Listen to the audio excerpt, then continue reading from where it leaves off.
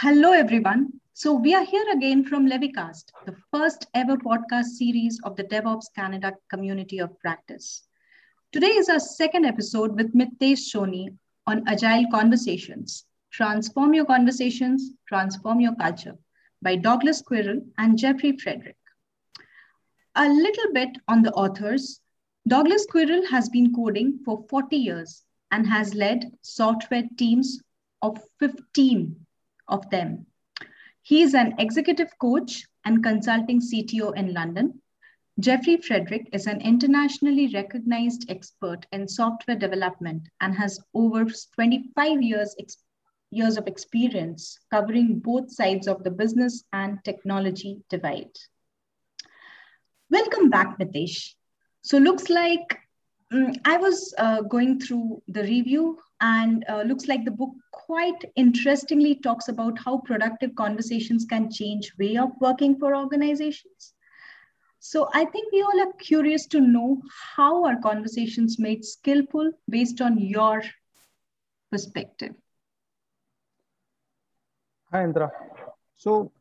This was a interesting book from the perspective of how the conversations can be made good and how the conversations are and how we look at it.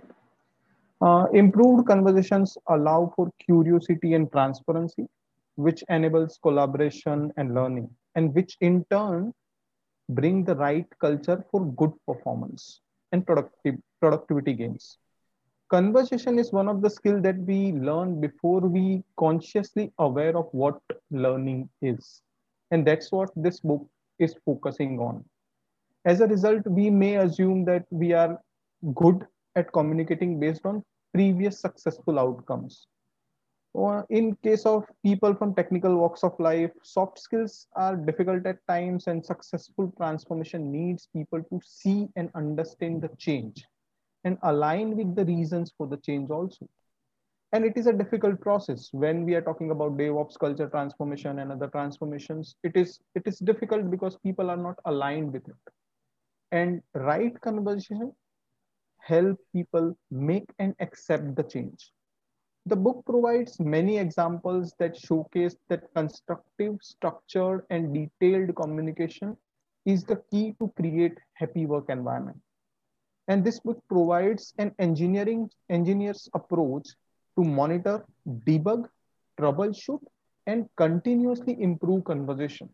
And I never thought about conversations before I read this book. Ironically, transformations are usually having bureaucratic focus on processes and practices and not people centric.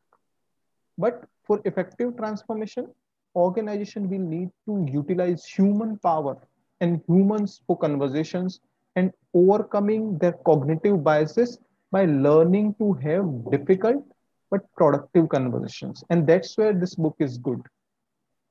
I completely agree, Nitesh, when you just mentioned that soft skills are difficult at times.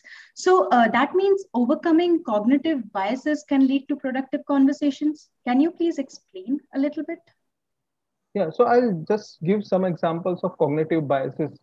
So one is bandwagon effect. Mhm. So that specific bias is like tendency to do or believe things because many other people do or believe the same. For example, everyone is doing DevOps or DevOps practices implementation, and that is why organization wants to do DevOps or automation. There is another bias called curse of knowledge. When better informed DevOps experts or evangelists find it extremely difficult to think about problems from the perspective of project teams or development teams. And the simple answer here to remove this biases is proper communication and collaboration.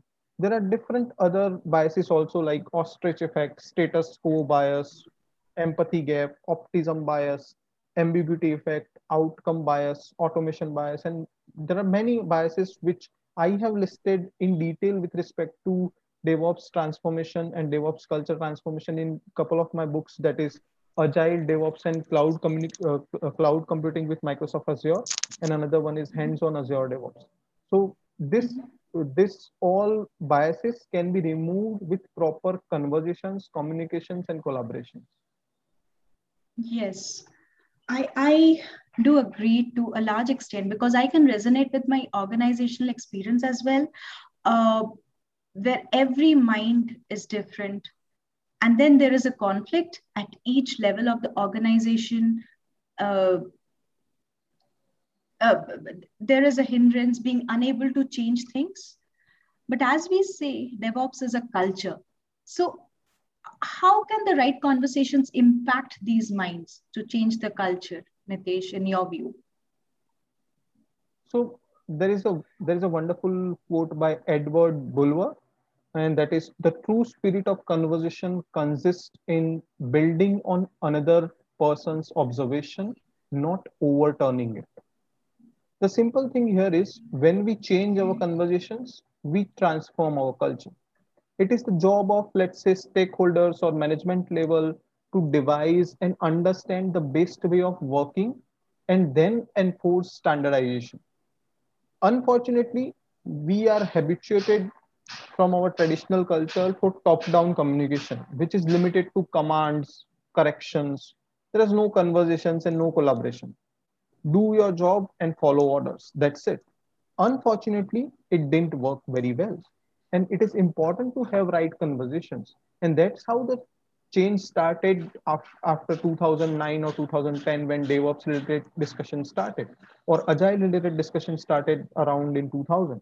So building the right culture, if we want to improve our chances of success, we need to have right culture in place.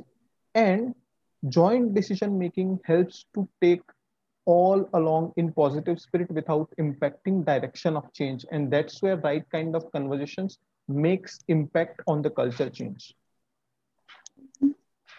Okay. So, agile software development, lean software, and DevOps have similarly been and disrupted and transformed the culture, isn't it?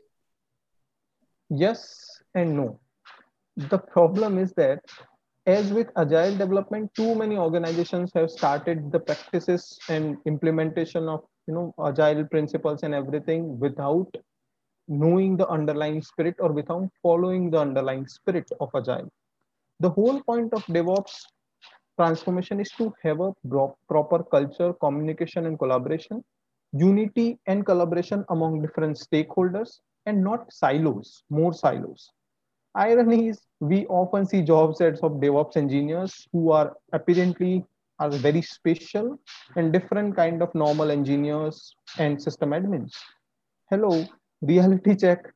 What happened to no silos? Mhm.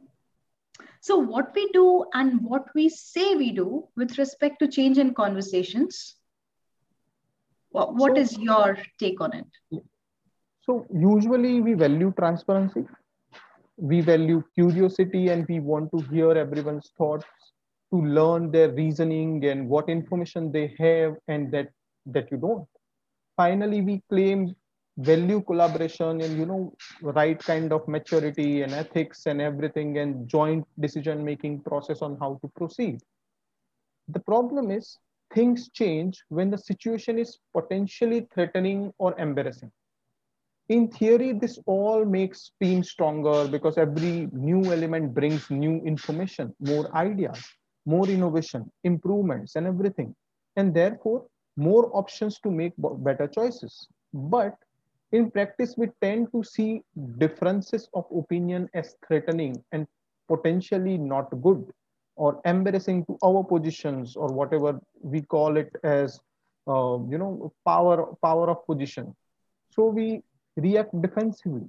And the defensive reasoning leads us to suppress the diversity we claim to value. And that's how the difference is there in theory and practice, because in this particular area, when situation is threatening, we avoid productive exchange of ideas that we claim to seek. And the book also talks on 4 R's: record, reflect, revise, and role play. How effectively these can be applied to skilled conversations. As per the book, we should apply 4 R's, this record, reflect, revise, and role play, as our preferred way of learning from conversations. So, according to book, the idea is simple. I'm not giving too much because book gives lot many more details and example on how things needs to be done. Mhm. What the book suggests is have your conversation, create a table with two columns. On the right side of column, you write all the conversations which you want to improve or which you are going to have in future. So just try to simulate the scenario. If there are two people, let's say Mitesh and Antara is talking, then Mitesh, what he will say and what Antara will respond, or what Mitesh said and what Antara said. While doing this, we record our entire conversations, and then in the left-hand column, after you have written the dialogue, write what you thought at the time when these words were spoken. So, for example, when we are discussing, I might give you answer something else while I'm thinking something else behind my back, behind the conversation. So, while recording this, what we need to do is we need not to hold back. Often in difficult conversations, our thoughts will be very different from what we said. Read the right column first so that you understand what you said, and go back and read the columns together. So left hand side there is a conversation where actual conversation is there, and on right hand side what actually people thought which was not conveyed, and that's how we try to bring both the column together so we understand the inner dialogue. For example, if I ask my team member, have you fixed that critical bug yet? Or have you created the automation pipeline or CI/CD pipeline yet? I may genuinely want to know the status of the fix.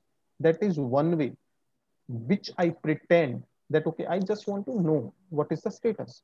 While it might be possible that my inner dialogue is telling me, I may be trying to pressure you to work on it, or I'm just complaining to you that, okay, you haven't started working on this particular thing, which is having highest importance. So only my left hand column, my thoughts will relieve my true motives. So that's how we can use the record, reflect, revise, and role play. By doing it over and over again, we can try to fix it uh, by having proper revision and continuous improvement. Wow, that was, in my opinion, I think, Mitesh, it is simple to understand, but little difficult to practice or implement if not done in the right way. But if it can be done in the right way, then definitely it is going to apply uh, effectively to skill conversations. Okay, so coming next, Mitesh, what are the different kinds of conversations that the book actually talks about? There are five kinds of conversations the book actually talks about, and every chapter of this particular conversations have multiple examples of conversations where conversations were not good and how conversations were improved. And that is where the book is good, because the examples given are so detailed and so real life that we can relate ourselves to those conversations. So first conversation is a trust conversations where we, and the reason why it is important is if we are not transparent and curious, at that time we lack trust. And because of this trust deficit, our conversations are not good. And if there are problems in the team and communication and collaboration is not good, then underlying problem is that inner stories of team members on how the conversations do not align because they don't trust each other. And because of that, alignment of stories are not there or alignment of conversations are not there. So even there is a problem which is available, let's say from same development team, different developers might have a different story on why it failed. While these individual stories are important, but if they don't align together, then it doesn't help to improve situation. Now there is a situation where the team trust each other. So let's say development team, there are often often a situation where we have a different kind of conflicts. So let's say dev and test team conflicts. At that time dev and test both are not aligned. While dev team's story might agree, test team story might be different. And when they trust each other, there is an aligned story on why things are not working. then there is a good faith and genuine and dependable reasons why things are not working, and that can be the base of proper culture change and transformation. And in this condition, the trust creates a good environment for a change and going forward to the change. That is one. Second is fear conversation. We usually we usually are defensive and not too upfront. We don't speak truth when we have unspoken fear. Many teams, organizations suffer from fear of failure, building wrong products, or exposing poor leadership. There are multiple kind of fears which teams have, and that's why they don't speak out. The unspoken fear, if it is created or if it is converted into a fair conversations, it helps you to create psychological safety and courage in your team by revealing fears and making it okay to mitigate them. Until and unless you have a fear conversation, your unspoken fear will create roadblocks in the transformation roadmap. And that's where the fear conversation has to be mitigated with proper processes. Third one is why conversations. It is usually simple, but still simple things are more complex in life. So for all kind of decisions, it is important to have a joint design where each member of team provides their own point of view.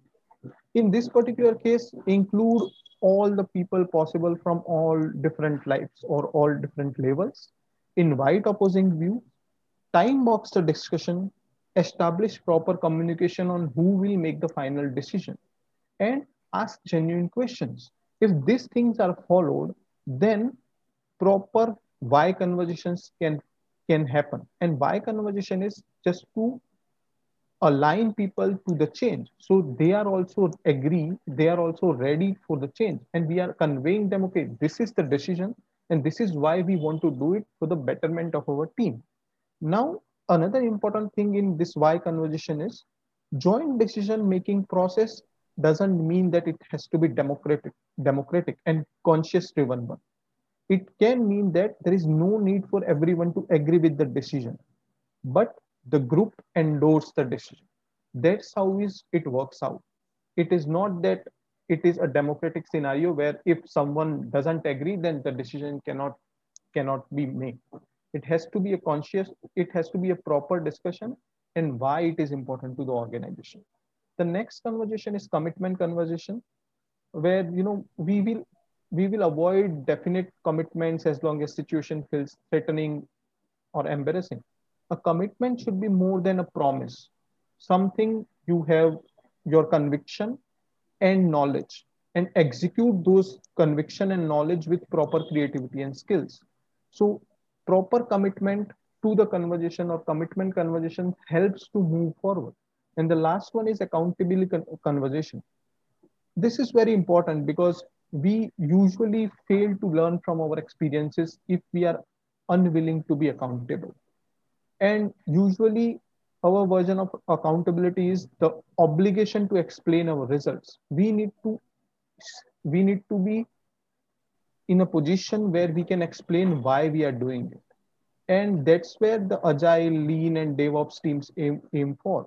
Each team member is empowered to make their own decisions, and so they can allocate their time, energy, and skills to that particular decision.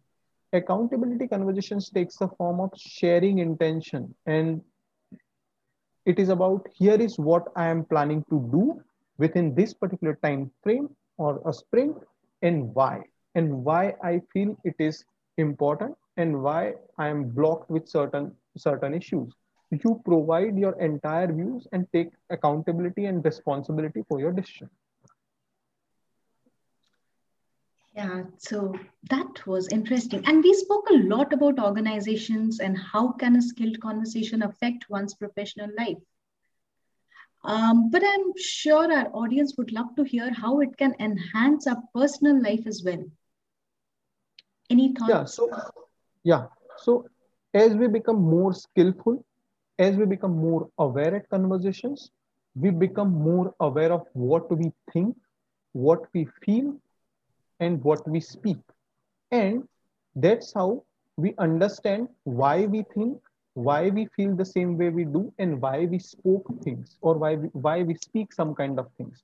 And therefore, we become better at sharing that information with others without fear, with trust, and with proper commitment, accountability, and other factors which have been mentioned. I never saw and realized how conversations take place in the real mind, and now I can relate to it. Earlier I was not aware, even though subconsciously I was doing it, that okay, I'm talking to, let's say I'm talking to you, I'm giving answers, but somewhere back of the mind I'm thinking something else while giving the answers with the same context. I never saw myself doing it. After reading the book, now I am little more aware, if not completely improved. I am aware that okay, my inner thoughts are going somewhere else while I'm speaking to someone else. Most of the time it is about learning from your own experiences on how to make conversations effective by practicing it and considering different aspects of it. Yes, Mitesh, that is a very, very, very good point, because conversations can be made more effective with more of practice, the right practice, as well as acute focus, uh, where basically what we say comes from within. Our mind doesn't deviate to another topic. So I completely agree. And with that, Matish, we have to end our session today. But I must admit that it was a very productive conversation, and for sure can help untangle many of the complexities faced due to shallow conversations and superficial minds in organizations. So, hope our audience liked it. Stay tuned. We will be back soon on our next book, Leading the Transformation. Till then, goodbye. Bye bye.